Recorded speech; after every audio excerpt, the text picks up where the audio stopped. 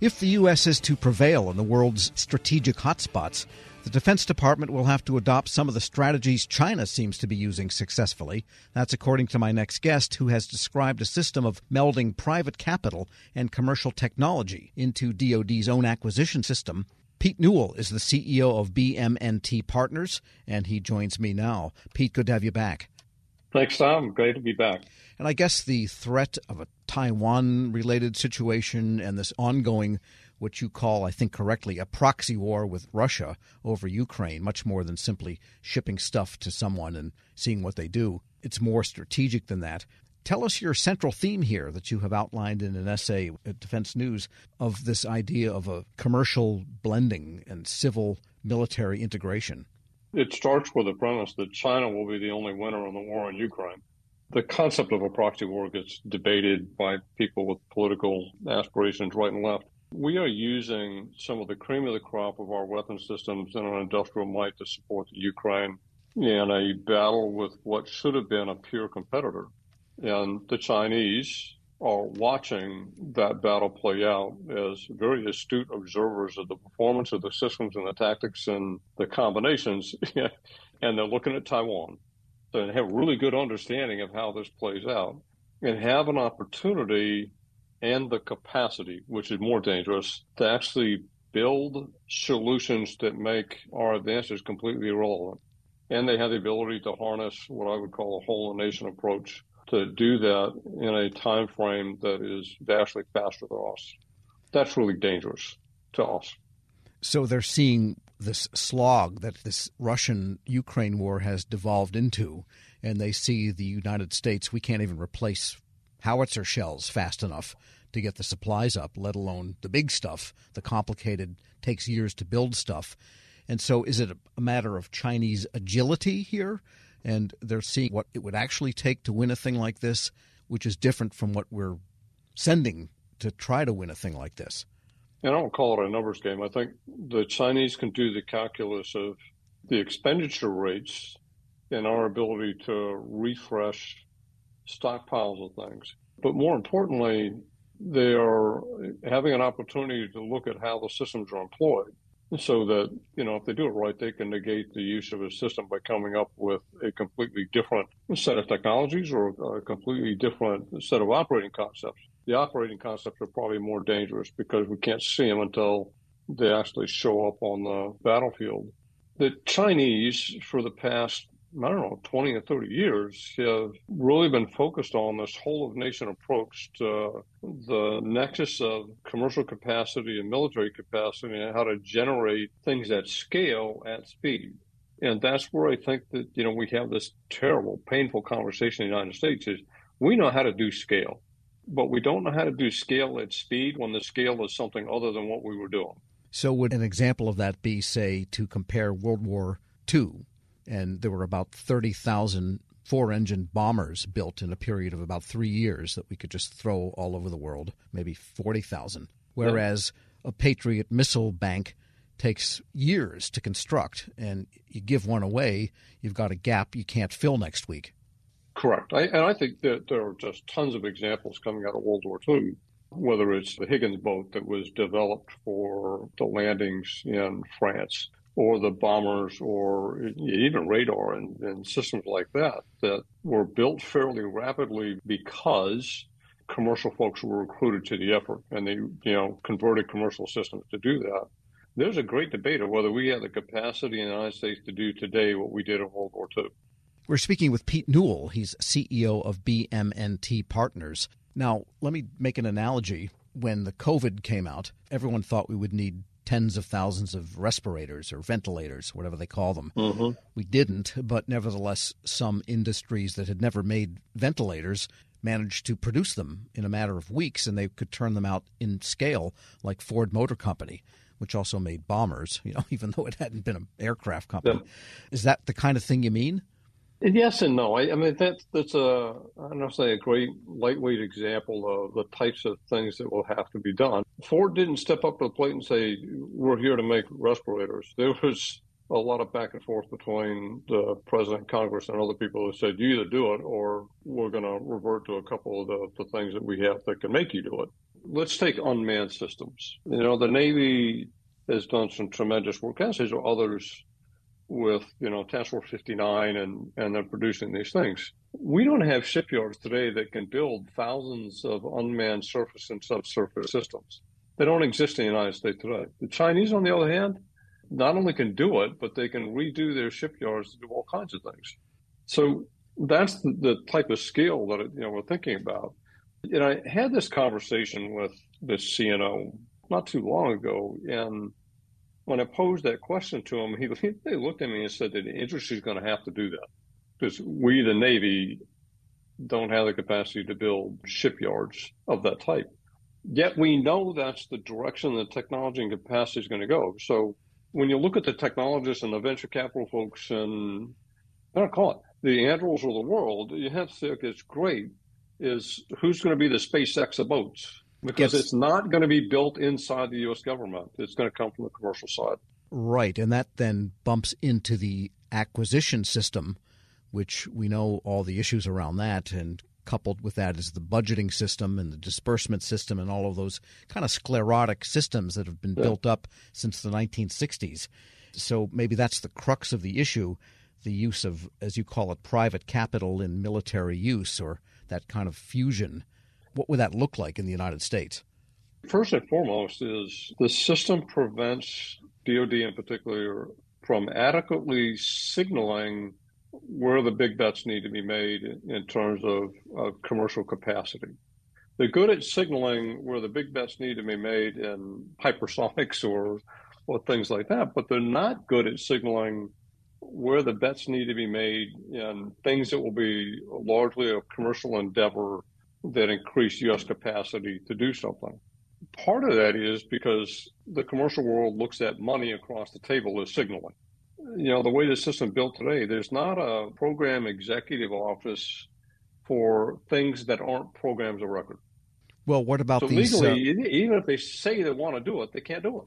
But what about these innovation units and these types of AFWorks and SOFWorks and Defense Innovation Unit, and all the armed services have a works.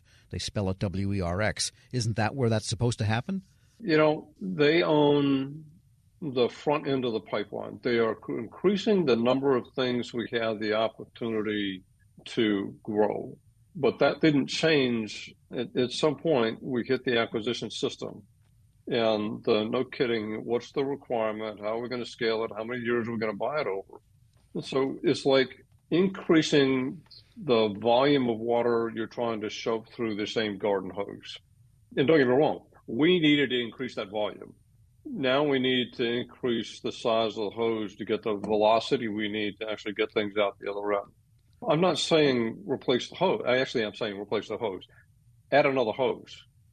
The current acquisition system does what it does for a reason, and it does it really well, and it's not bad. We're just asking it to do something that it's not built to do. We need to keep the current system to do things like build stealth bombers and build tanks and build aircraft carriers.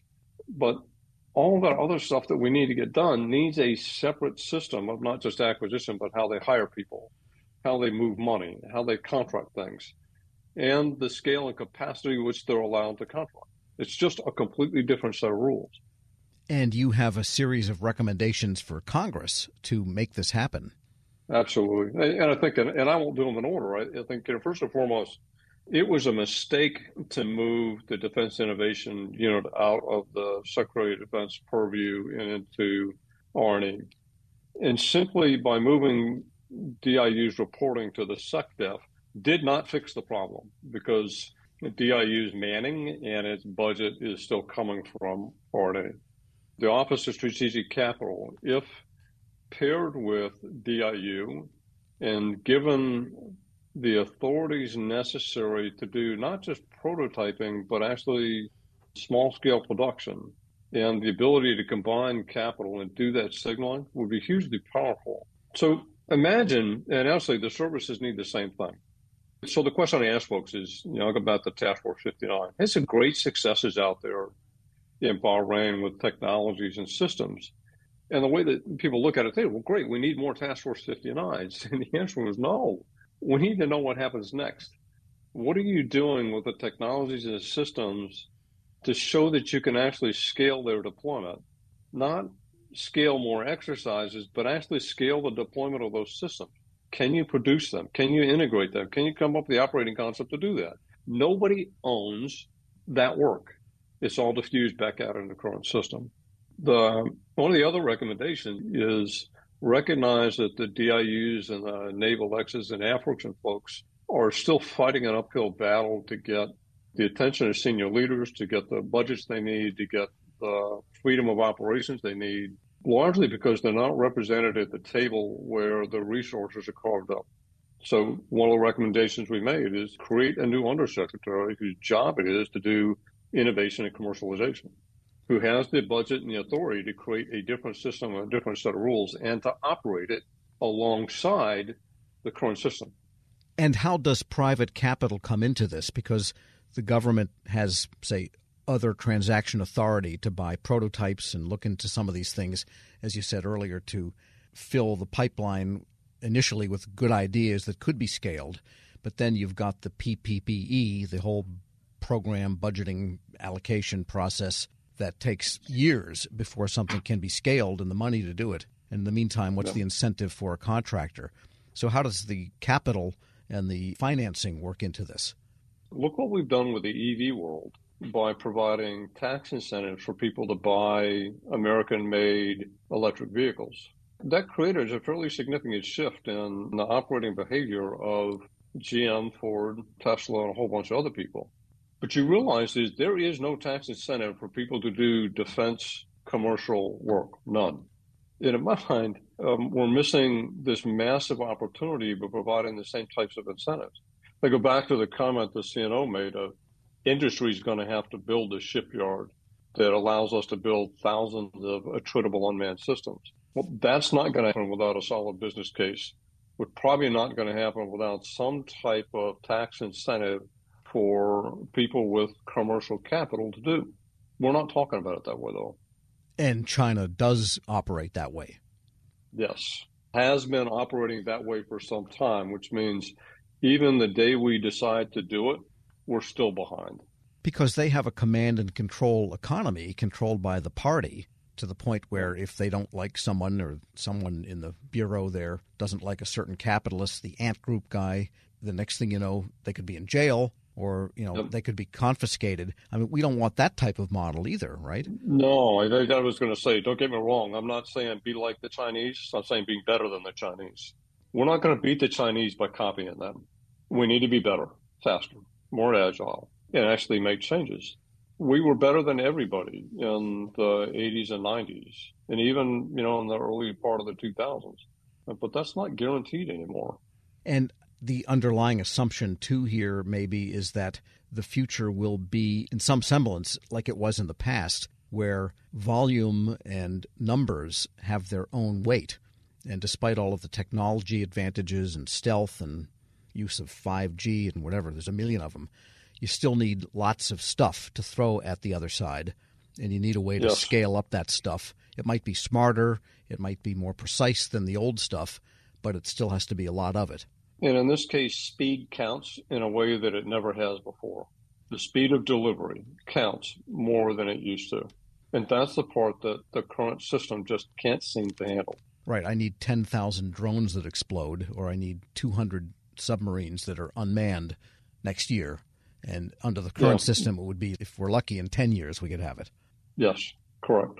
So I go back to the Higgins boat example, which is, one of my favorites, is I don't know how we would do that in the United States today.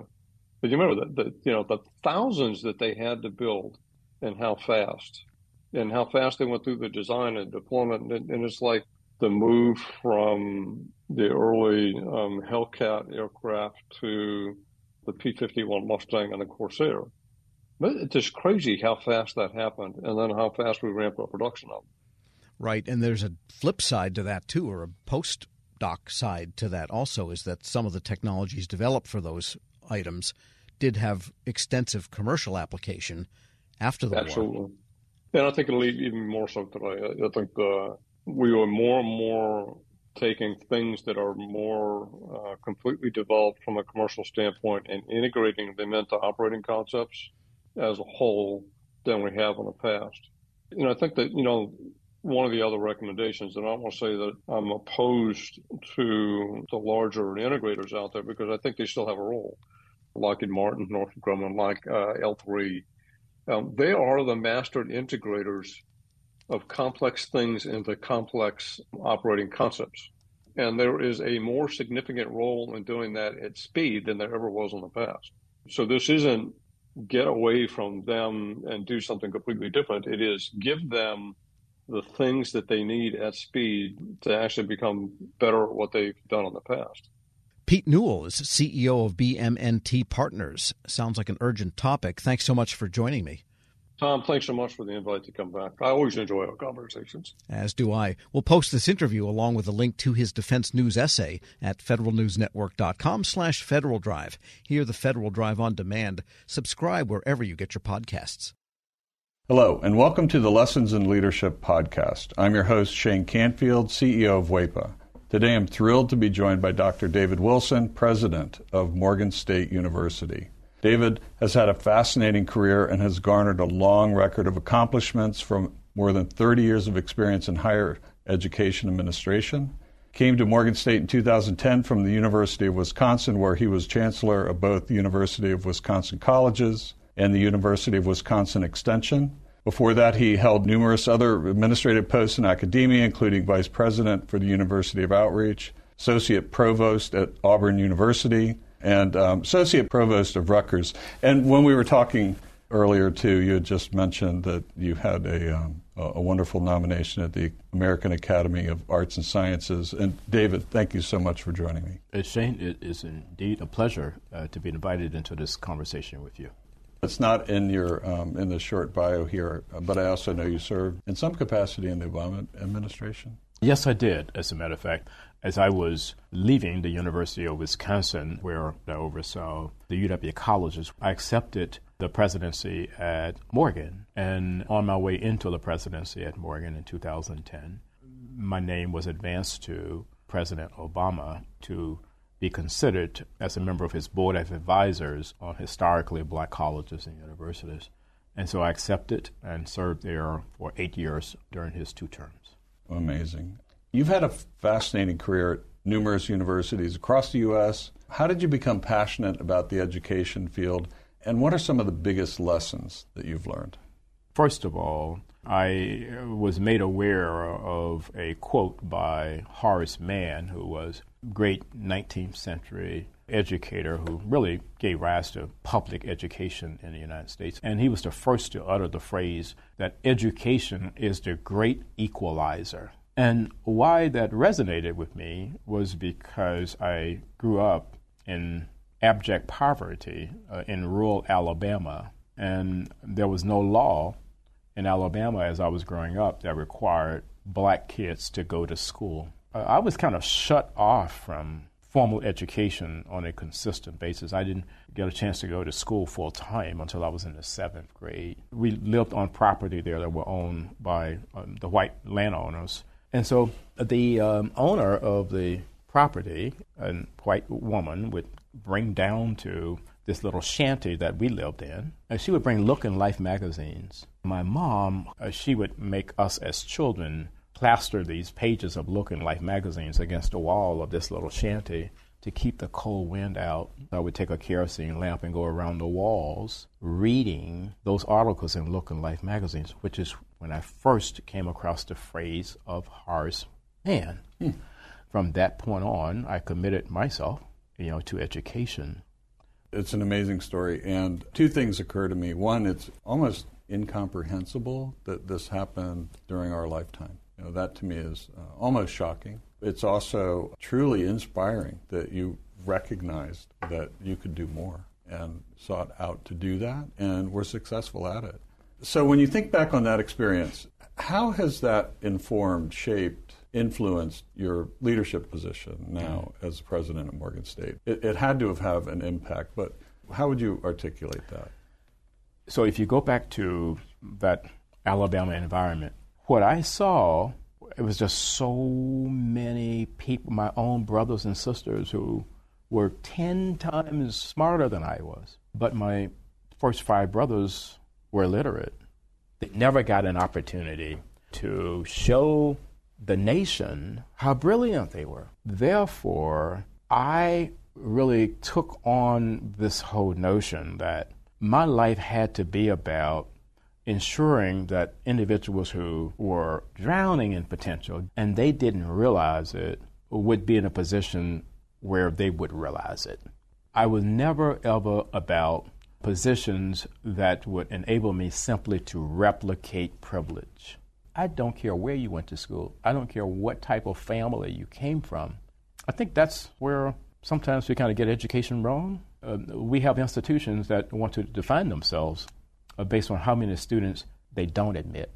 I'm about just the opposite, taking individuals who are absolutely stellar and don't realize it and bringing that into existence for them. You've had so many opportunities that you could do other things, perhaps at larger organizations, but you're where you want to be on purpose, by design, for the kinds of reasons you just talked about, that it's fulfilling. But can you talk a little bit more about that? There have been so many so-called top 50 institutions in the United States that have come aggressively after me. And, I flirted with a couple of them, and I went home to Alabama because these two were very serious. And my family is brutally honest with me, and they keep me grounded. So I flew down and began to talk with them about these institutions that were coming after me. I was thinking they would be impressed. And when I finished, my youngest sister said to me, "Now, are you finished? Clearly, we are not understanding why you would even consider leaving Morgan." It just reassured me that I'm living my purpose at Morgan. And it is joyful to be at a place where you want to be versus being at a place where others think you should be. One question that I always have to ask, is there one leader or maybe a couple of leaders that have inspired you, you mentioned Horace Mann, I don't know if that fits in this category, but what might be a couple of leaders that you remember that inspired you, that gave you purpose, helped shape your life? In 1989, when I was selected as a W.K. Kellogg Fellow, we had to be introduced to leadership that was different in a lot of ways than the leadership that we had been exposed to. In February of 1990, Mr. Nelson Mandela was released. And that's where I wanted to go and meet Mr. Mandela. We had no idea that he would grant an audience, and he did. He granted an audience, and Mr. Walter Sisulu did as well. So here I am, having grown up in Alabama. I harbored some anger toward the society there that kept me from realizing my potential and then kept so many others like me from ever realizing their potential.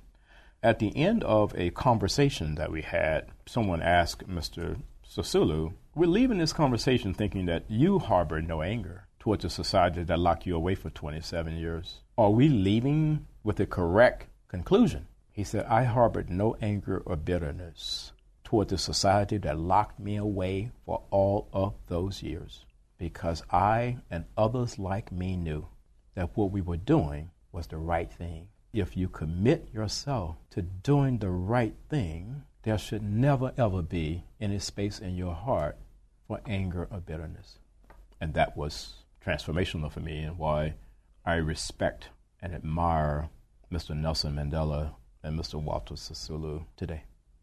That is a great story, and it, with all the accomplishments through your life, I'm sure it had a great impact on your ability to go as far as you have, and you're still going. Well, I have a takeaway in terms of leadership lessons I've learned. We would be well served as a nation if I think we created these opportunities for young people at various stages to really, first of all, see the United States. And then we need that same opportunity globally. As a result, when you do that, you understand the history over here, you understand the culture over here, and you got to understand the world beyond an intellectual understanding. You want to think of your maturation in a way where your brain can never, ever, ever be hacked. So that's sort of the way. That's sort of the way that I kind of see all of that. That's brilliant. And being born in rural Southwest Kansas, flyover country, as they say, I can tell you that your comments about travel and getting out, not just reading about it, but actually traveling, it really is important. It's absolutely critical for someone's personal development. I happen to think so. Well, Dr.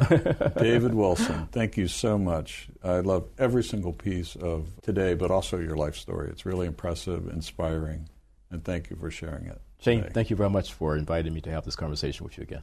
And I'm Shane Canfield, CEO of WEPA. We'll see you next time on the Lessons in Leadership podcast.